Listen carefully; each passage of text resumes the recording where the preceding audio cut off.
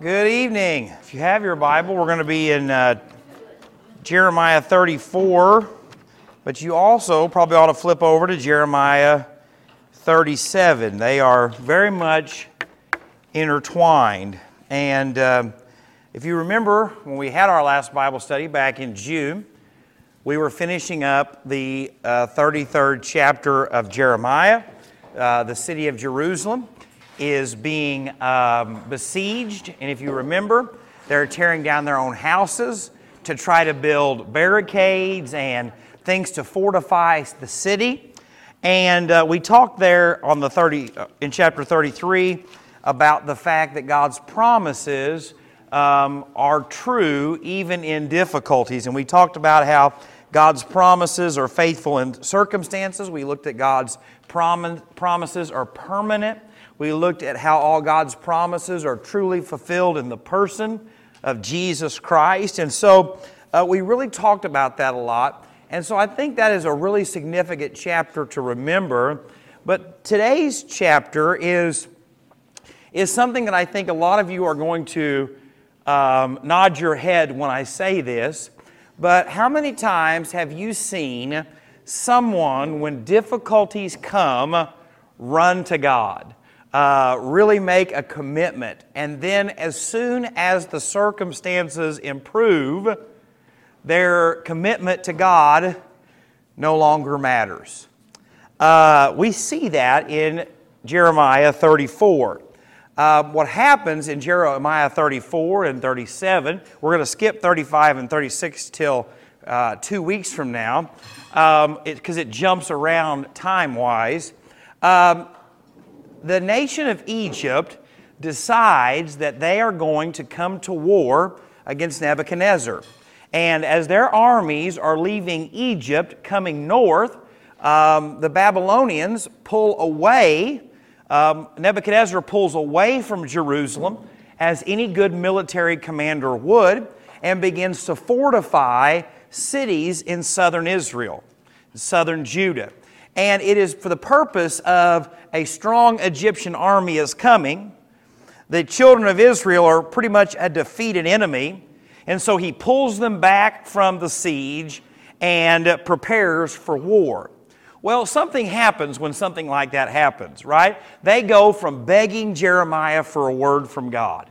They go from begging God to intervene. And so in verses 1 through 10, and I want to show you this tonight, we see how this unfolds. And so tonight I want you to think about this in your own life and to pray for those who have done the same thing. Starting in verse 1. The word which came to Jeremiah from the Lord when Nebuchadnezzar, king of Babylon, and all of his army, all the kingdoms of the earth under his domain, and all the people fought against Jerusalem and all its cities, saying, Thus says the Lord, the God of Israel, Go and speak to Zedekiah, king of Judah, and tell him, Thus says the Lord, Behold, I will give this city into the hand of the king of Babylon, and he shall burn it with fire. And you shall not escape from his hand, but shall surely be taken and delivered into his hands. Your eyes shall see the eyes of the king of Babylon. He shall speak with you face to face, and you shall go to Babylon. Yet hear the word of the Lord, O Zedekiah, king of Judah. Thus says the Lord concerning you, You shall not die by the sword. You shall die in peace, as in the ceremonies of your fathers and former kings who were before you. So they shall burn incense for you and lament for you, saying, Alas, Lord, for I have pronounced the word, says the Lord. Then Jeremiah the prophet spoke all these words to Zedekiah, king of Judah, in Jerusalem, when the king of Babylon armies fought against Jerusalem and all the cities of Judah that were left against Lachish and Azekah, for only these fortified cities remained of the cities of Judah. Now I want you to hear the significance of this, and I want to just stop here for a moment. This is significant for two reasons. First, Zedekiah was put on the throne by Nebuchadnezzar. He was picked and put on there because he was thought to be someone who would take orders, who would not lead Israel into rebellion against the Babylonians. And so I want you to think of it like this. And it's kind of like if you were to train your employee at work, invest in them for years and years and years, and then they betray you, get you fired, and take your job. Now that is a significant thing, but what happens here is Zedekiah realizes through this prophecy that the guy who instilled me is the most powerful man on the face of the earth, and I'm getting ready to have to answer for what I have done. Now, in this context, we're looking at two non-saved people, okay? But it also happens in our life.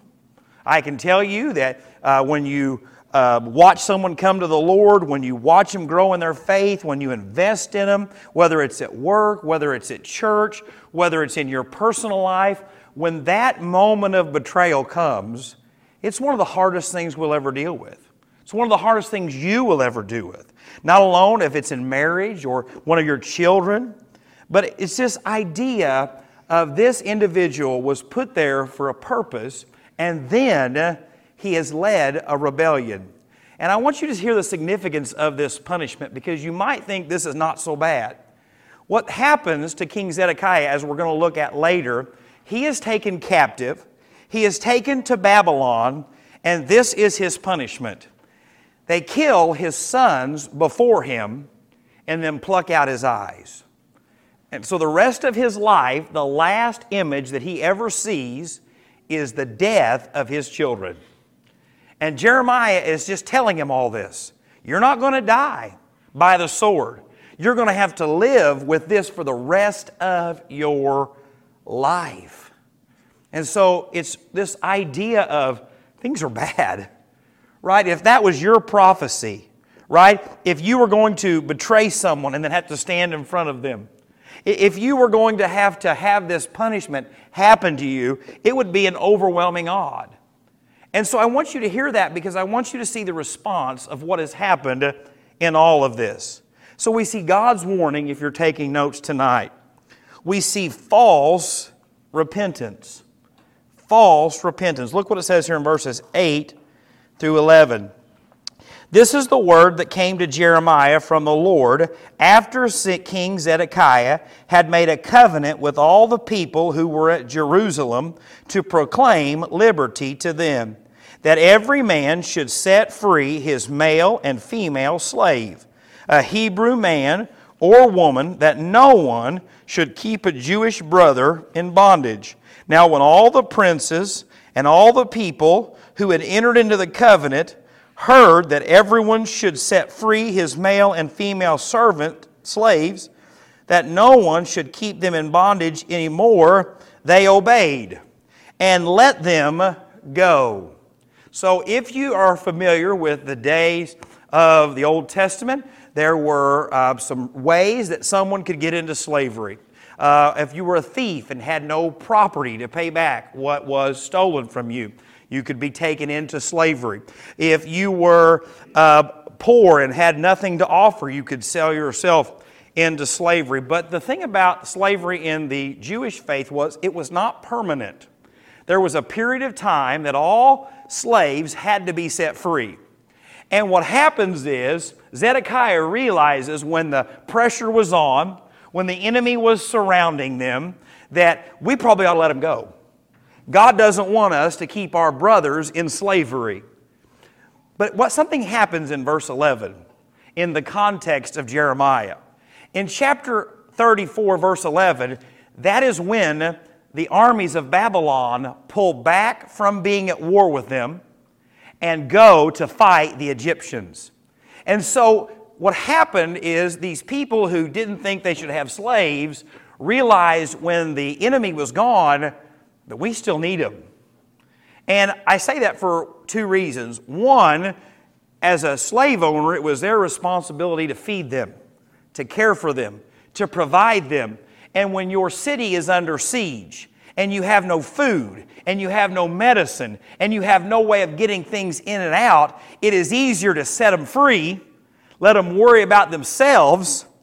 But when the siege ended and you could get food from the outside in, or if you wanted to rebuild your house that you had just tore down, or you needed to restore your vineyards and gardens that had been destroyed, guess what you need?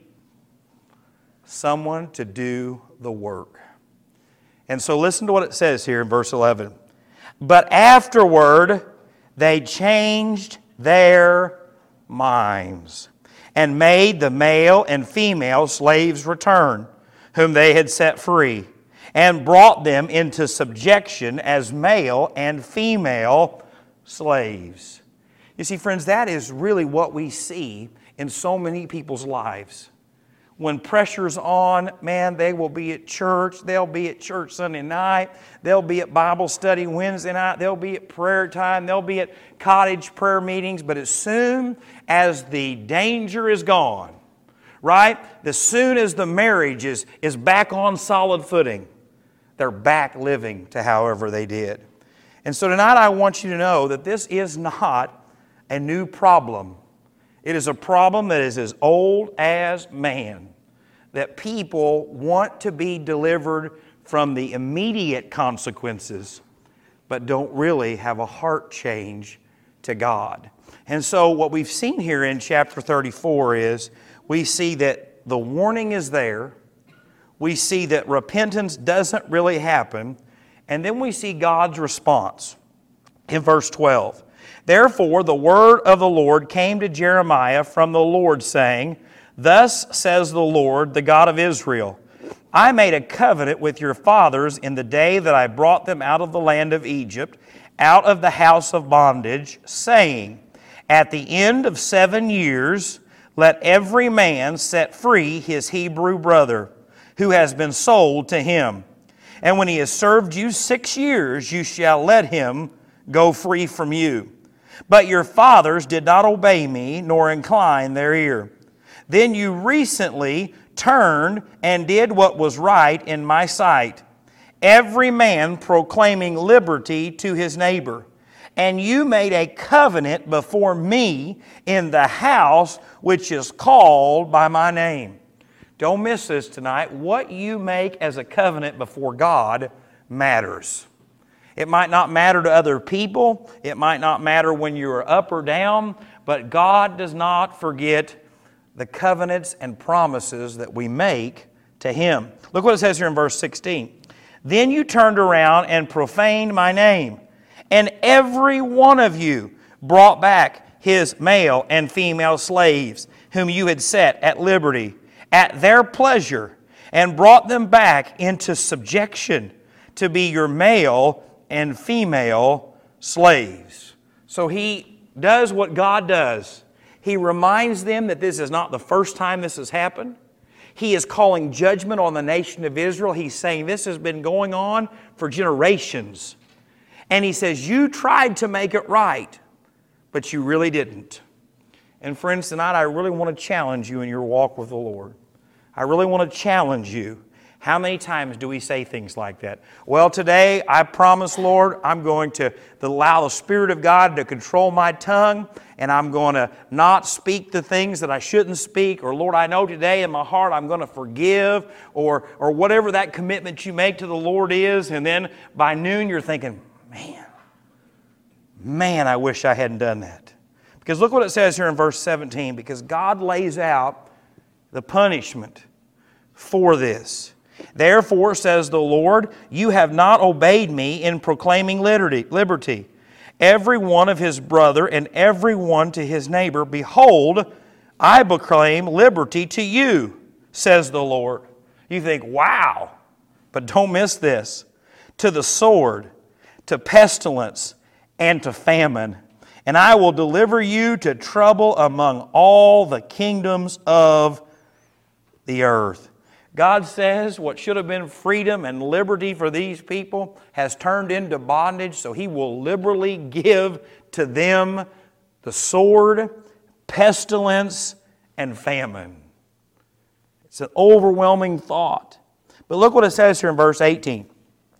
And I will give the men who transgressed my covenant, who have not followed the words of the covenant which they made before me, when they cut the calf in two and passed between the parts of it. The princes of Judah, the princes of Jerusalem, the eunuchs, the priests, and all the people who passed through the parts of the cast. I will give them into the hand of their enemies and into the hand of those who seek their life. Their dead bodies shall be for meat for the birds of heaven and for the birds of earth, beasts of earth.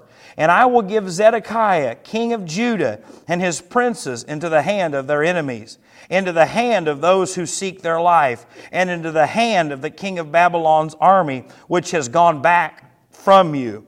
Behold, I will command, says the Lord, and cause them to return to this city. Do not miss the significance of verse 21 and 22.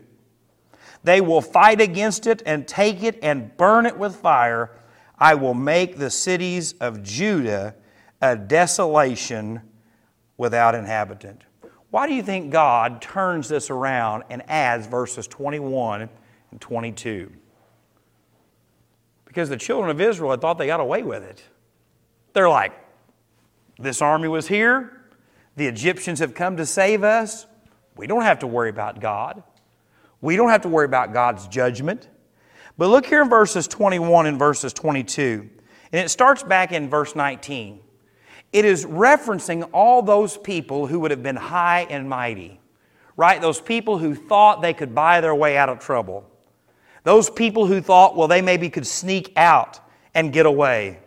He starts at the top of the list and says, when God declares judgment, no one avoids it. Look there in verse 21. And I will give Zedekiah, king of Judah, and his princes into the hand of their enemies, into the hand of those who seek their life, and into the hand of the king of Babylon's army, which has gone back from you. He doesn't say Nebuchadnezzar's going to get you. He says, I'm going to. And friends, when God's judgment comes, it is God that brings it. And as Christians, we need to be reminded that we have been spared from eternal judgment because of what Jesus Christ did for us. You are a child of God. You are covered by the blood. But friends, when those people who die without Jesus Christ, it is not some low-level angel that's going to be giving judgment to them. No, it is going to be God Himself who says those words, "Depart from me, for I never knew you." It's not well, I didn't make it, so maybe I won't get as much judgment. No, those who defy God will stand before God and will face the judgment of God. Because look what it says in verse 22. Behold, I will command, says the Lord, and cause them to return to this city. God says, they've left, but I'm bringing them back. Not only am I bringing them back, I am commanding them back. Because if you're a child of a Jewish person at this time, you're saying, Jeremiah didn't know what he was talking about. God didn't know what he was talking about. There is no reason to fear. And if you've ever seen something like this, all the false prophets, and there was a bunch of them, would have been saying what? Jeremiah didn't know what God said. Jeremiah didn't speak for God. And can you imagine Jeremiah as he's been telling them, judgment's coming, and there they go? Now, I think it's significant because Jeremiah is being made aware of this, and Jeremiah trusts God and His judgments that He's given. But how many times does it seem to work that way in life? Right? You do what you're supposed to do. You do the right thing. You have all the accountability, but yet someone goes around and says all kinds of things that aren't true, and people listen to it and believe it, and they're like, see, I told you! Right? Don't forget that just because things don't seem to be working in your favor today does not mean that God has been unfaithful. I have pastored long enough now to hear every possible rumor that you could ever hear about a church, about a pastor, and everything in me, when I'm sitting at Ferris's or I'm walking through Fred's, this is what happens. Well, let me tell you what really happened. I would love to share with you all the gory details. I would love to. Not a problem. And in my flesh, oh boy, I could tell it. But God has to remind me and say, you shut your pie hole, because I'll take care of it. And friends, I'm telling you that just because it seems to be going against you does not mean that God has turned against you. Doesn't matter if it started here in Zedekiah, someone who was put there for a purpose. It doesn't matter who it is that's doing it to you. It doesn't matter who it is that's betrayed you. It doesn't matter what has gone on. Remember that even when it seems that everything has went against you, that God has not. Because right now, Jeremiah's got to be thinking, I'm the only one who's been faithful. Remember, Jeremiah's the only one who has been telling them that judgment's coming. And the guy that's been saying it is saying, there's the judgment outside the walls. People were listening then. People were believing Jeremiah. Right? Zedekiah is asking, what is God saying? What is God saying? And as they start to leave, Jeremiah's thinking, whoo. The people are thinking, see? Told you Jeremiah was a crazy person.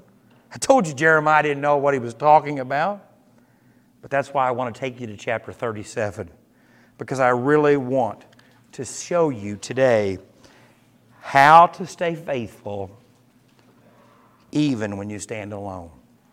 How to stand faithful even when you stand alone. But here in chapter 37, I want to just walk through this because I want to show you how this has unfolded. In verse 1 it says, now King Zedekiah, the son of Josiah, reigned instead of Coniah, the son of Jehoiakim, whom Nebuchadnezzar, king of Babylon, made king in the land of Judah. So here he is, we're getting the backstory of Zedekiah, that Nebuchadnezzar had put him on the throne. And we're getting ready to look at this treachery and why it was such a big deal. Made him king in the land of Judah, but neither he nor his servants nor the people of the land gave heed to the words of the Lord, which he spoke by the prophet Jeremiah. And Zedekiah the king sent Jehukal, the son of Shelmiah, and Zephaniah, the son of Maaseiah, the priest, to the prophet Jeremiah. Now I want to stop right there. They have ignored everything Jeremiah said. It literally says here, they've not listened. No one has. Not his servants, no one. But yet he goes back to Jeremiah again. Why do you think that is? All I can tell you is what I think.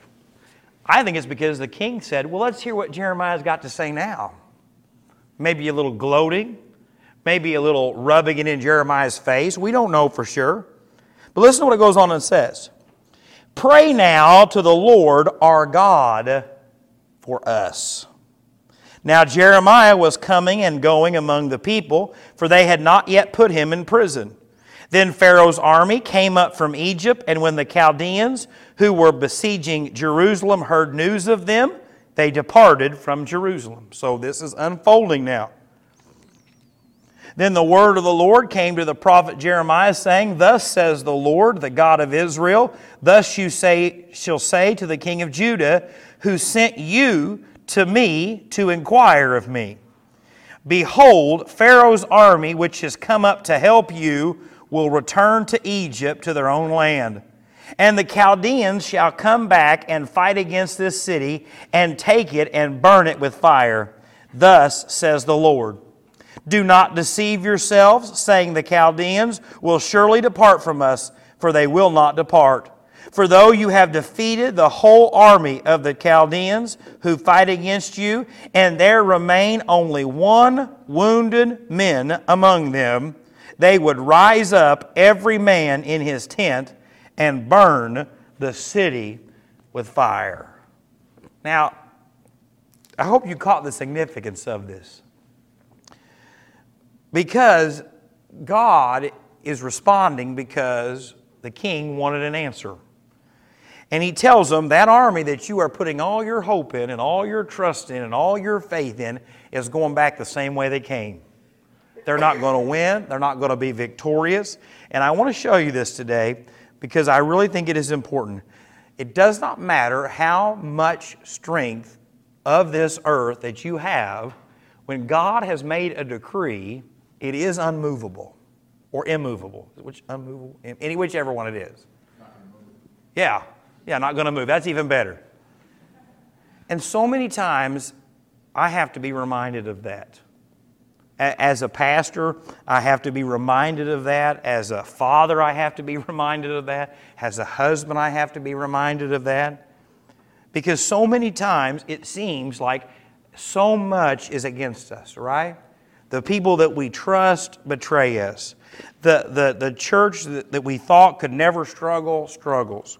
The people in our life that we've always been close to, we're no longer close to. The health that we thought would never wane, wanes. Is that wane? Yeah, that's right. That's the way it is. And what God says here is, it's very, very important. Look here. Do not deceive yourselves in verse 9. It is the greatest lie that Satan gets us to believe that God really won't judge, right? There is no hell. Sin has no consequences. You have tomorrow. Don't worry about it today. We deceive ourselves. And we do that as individuals, right? My pride won't affect me and my family, right? Or my desire to do other things on Sunday won't affect my children, right? My desire to say this or go there or do this. I know I shouldn't, but there won't be consequences for me. I think all of us can do that. Every single one of us deceive ourselves to believe that, yes, I know that happens to everybody else, but it won't happen to me. Right? How many politicians get in trouble stealing money or whatever, and when they get caught, what do they always say? I never thought I'd get caught. Right? Or when a situation that's being hidden and covered, when it finally all comes out and someone says, I just never thought it would come out. But look here in verse 10, because I want to see one of my favorite Old Testament verses. For though you had defeated the whole army of the Chaldeans who fight against you, and there remained only one wounded man among them, they would rise up, every man in his tent, and burn the city with fire. God says if there was one wounded, crippled soldier left, you couldn't win. I don't know about you, but I felt like one wounded, crippled soldier many times in my walk with the Lord. I have felt that way as a pastor. I feel that way as a father sometimes. I'm thinking, am I the only whipping boy out here? But I want you to think about verse 10. Because God, it's negative for the children of Israel, right? Because there is no hope. You cannot stop what is coming. You can't. But if I was one of the Chaldeans, I would think, that's the side I want to be on. And I think that's why the Bible says that the Lord is greater than anyone else, right? That's why the Bible says, if the Lord be for us, who could be against us? And we think about that. And no offense, ladies, you put it on a board that's got pretty cursive and you put it in your bathroom, right? I don't know why people put that in their bathroom for, but they just do, right? Or you walk into their kitchen, right? And it's like, how bad is your cooking? But, geez, if the Lord be, but it is truly, you and I have to believe this. That, right, there is nothing that Satan can do to me. There is nothing that this world can do to me. There is nothing that can overcome what God is trying to do in my life. It just can't. There is nothing that this world can do. There's nothing that Satan can do to overcome what God is trying to do in your marriage, what God is trying to do in the church. And that doesn't mean that we're like Joel Osteen, that everything, I don't know if you've heard this or not, but the joke was that they were going to put Joel on the television out there in the lobby so they could hear some good preaching. And so if you come in one Sunday and I've thrown the remote through the television, that's what happened. But no, that's not what we're teaching, because so many times people think, well, if that's the case, then I can get whatever I want. I can accomplish whatever I see fit to. I can name what I want and I can claim it, but that's not what it's teaching here. What it is teaching is when God is directing your path, when God has commanded you to do something, even if it is, in this case, the Chaldeans destroying the children of Israel, that when God has commanded it, when God is with it, there's nothing that can change it. And that should give us great hope. I think Jesus said something like that about the church prevailing, right? Anybody ever heard that in the New Testament? Something will not prevail against the church? Right? But yet we think about that in our culture, right? Well, we're losing everything. We seem to be losing the battle in marriage. We seem to be losing the battle on same-sex relations. We seem to be losing the battle in gender. We seem to be losing the battle on every one of these fronts, right? It seems that way. But yet, the church remains, and we have to quit pulling back and believing that there is not a purpose for us to be here. We have to continue to have Vacation Bible School and share the gospel. We need to continue to have services where we preach the gospel and invite people to be saved. We need to continue to train you to share your faith at work. That way you can continue to talk to people about what Jesus Christ has done for you and can do for them. Because the Lord, if He was done with us, if the Lord was done with His church, something would happen. It's an R word. It's one of my favorite words in rapture. If the Lord was done with His church, you wouldn't be here. He would take us home to be with Him. And so I just think that's really significant in verse 10. Terrible for Israel, right? I mean, literally, they would be getting beat, all of their armies, by a one-legged man in a butt-kicking contest, okay? That's pretty much what it's saying there, right? You know, that's how bad it is. But I want to show you verse 11. And it happened. Don't miss the significance of those three words. God said it, and it happened. And friends, sometimes it happens when you think it will. Sometimes it doesn't happen till much later.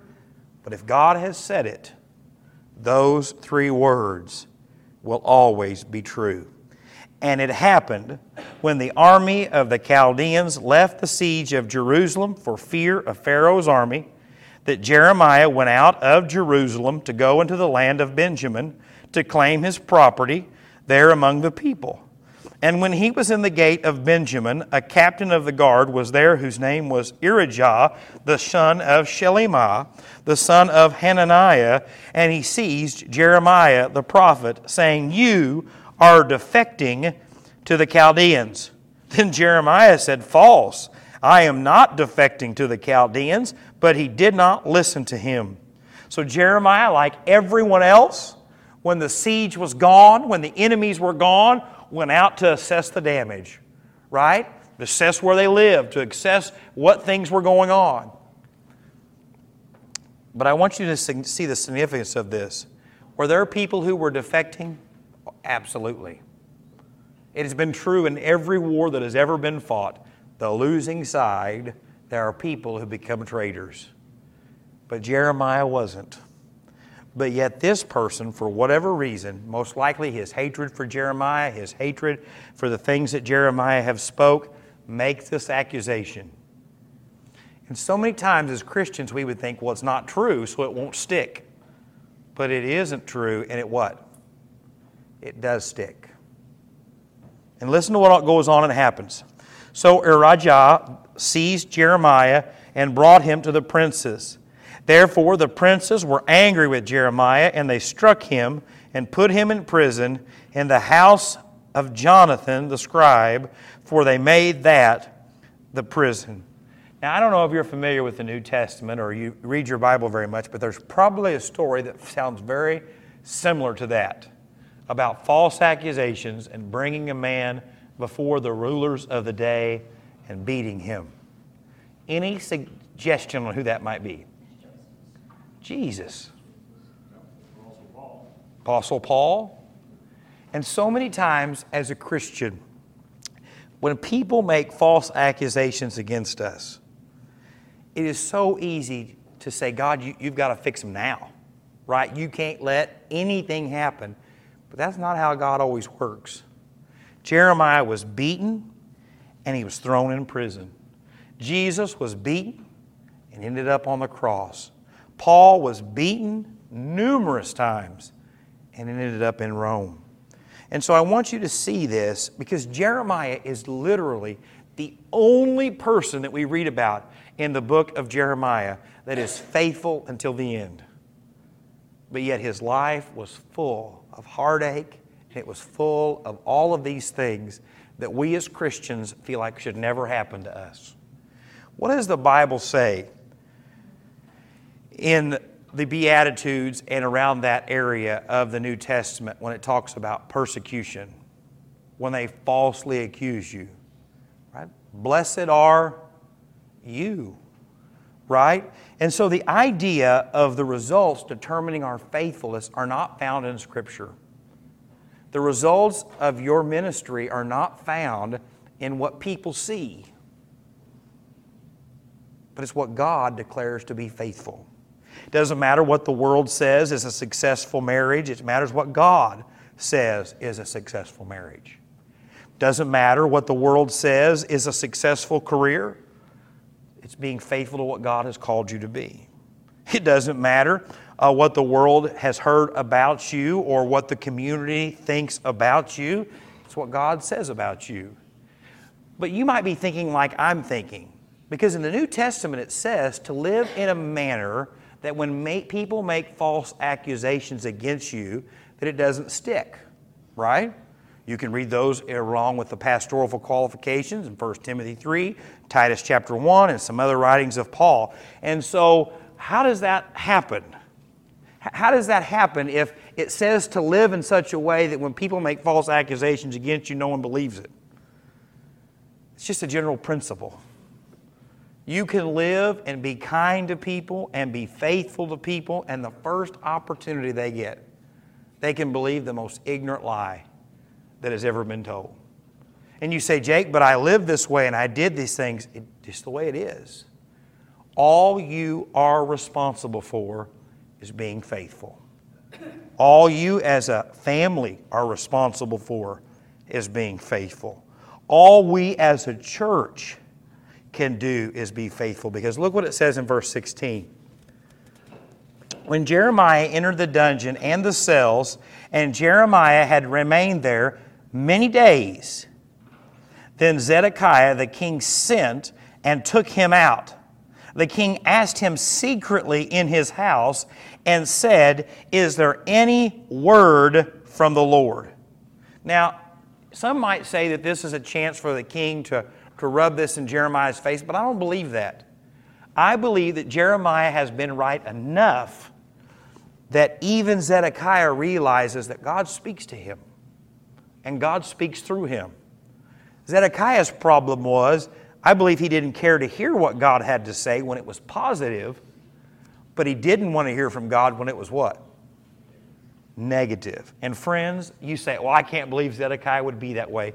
We're the same way. I can guarantee you, and you can track it for as long as I've been here. Brother John used to talk about it. You can preach certain sermons, and you can guarantee there will be people that will stay home Sunday night because they're mad. It happens, right? It might be on a certain sin that they struggle with. Well, I can't believe he talked about that. I'm staying home. You know what? When you think about that, you're staying home and thinking about it. Yeah, you better staying home and moving on doing something else. But I can tell you that over, and because all of us want to hear the good things that God has to say to us, but none of us like correction. None of us. We harden our hearts. I can't tell you the times. And if you do this, this is between you and the Lord. I don't care. But I can start a sermon and someone will be smiling and they'll be giggling after the song service. And there'll be some kids in the row in front of them. They'll be looking and talking. And as the sermon goes on, that smile just goes to this. Now, a lot of times it's because the sermons are long. I get that, okay? And some people don't smile from the time they get here to the time they leave. That happens a lot too. But you can see it on their face. And just a word of advice. If you can see me in the sanctuary, guess what? I can see you, not as well because my vision is not very good, but I can see you. So if you're picking your nose and you can see me picking my nose, it goes both ways. Sometimes the kids used to sit up in the balcony and try to sneak around and do things they shouldn't do. And if I can see you and you can see me, it goes the same way. And but I can tell you, it happens that way.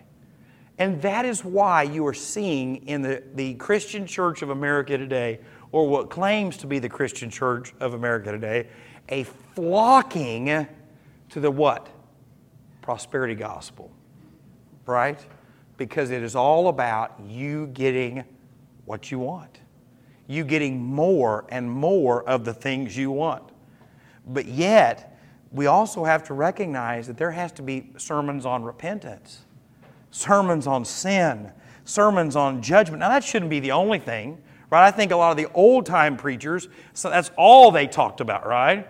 And there's a balance, right? That God loves you and died for you and cares about you, but God also is a holy and righteous God, and He will wipe you off the face of the map if He sees fit. And I think there's a balance in there. Because listen to what it goes on and says here. And Jeremiah said, there is. Then he said, you shall be delivered into the hand of the king of Babylon. Moreover, Jeremiah said to King Zedekiah, what offense have I committed against you, against your servants, or against this people that you have put me in prison? Where now are your prophets who prophesied to you, saying, the king of Babylon will not come against you or against this land? Therefore, please, hear now, O my lord the king, please let my petition be accepted before you, and do not make me return to the house of Jonathan the scribe, lest I die there. Then Zedekiah the king commanded that they should commit Jeremiah to the court of the prison, and they should give him daily a piece of bread from the baker's street until all the bread in the city was gone. Thus Jeremiah remained in the court of the prison. Now, I know we're almost out of time, but I want to show you something that is very significant, I think, here in these last few verses. It is not sin to ask that God delivers you from whatever you're going through. Because some of us feel like, well, I shouldn't pray for relief because whatever I'm going through, I should just go through it, and I understand that. But what does Jeremiah do here? He says, please do not send me back there. Jeremiah wasn't scared of persecution. Jeremiah wasn't going to be unfaithful, but he makes a request. It's just like we looked in chapter 33, if you were here or if you were not here. It starts out in verses 1 through 3, God telling the children of Israel something. Moreover, the word of the Lord came to Jeremiah a second time while he was still shut up in the court of the prison, saying, thus says the Lord who made it, the Lord who formed it, to establish it. The Lord is His name. What? Call to me, and I will answer you and show you great and mighty things which you do not know. You see, in the book of Esther, we see the very same thing, right? God allows Esther to be elevated to the position that she is, and the time comes, and Mordecai says, don't think you're going to escape this judgment. Don't think that if you try to hide it, you're going to make it. Perhaps that you have been, right, put here for a time as this. And so she goes to the king and asks for him to come to a banquet, right? And to come to a banquet, and then to spare the Jewish people. And then they do, and then what happens, right? Then eventually the person who's out to kill the Jewish people is hanged on the same gallows that he has built. And then she goes on and continues, and he continues to grant her request. And so we see here that it's not wrong to pray for God to work and move in your situation. You have to be okay, though, when God says no. Because, absolutely. Absolutely. Absolutely. Because if Jeremiah quit when God didn't answer his prayers the way he wanted to, Jeremiah would have stopped in the book of chapter 37. But it doesn't. Jeremiah continues to minister faithfully for the rest of his life. And most of us quit when we don't get what we want. Right? We quit today in in our marriages, we quit our jobs, we quit our churches, we quit our relationships. If we don't get what we want, we just quit. But don't let that be said about your relationship with the Lord. Because God says there in chapter 33, call to me and I will what? Answer. Right? That is a special word that we overlook sometimes, right? Now, if you know this about my wife, I have no idea why I pay for her to have a phone. I do not know because she never, ever answers it. Now, it's usually not her fault. I will give her credit because usually 6 kids have played with it all day and it's dead, okay? Well, usually my nephews were there sometimes, and so anyway, but it's dead, right? And they played on it and played on it and played on it, and I call, and I call. And I don't know if you know this or not, but the more I call, the more my blood pressure goes up, right? Because I know not to call just to talk at home. Because, right, when I call, just to say, how are you doing? It's usually, well, I got one kid on my leg, and I got one kid that's vomited, and I got one kid that's screaming because she cut her leg, and one kid's got bit 72 times by mosquitoes. And I'm like, just being a bother, I'll just talk to you later, right?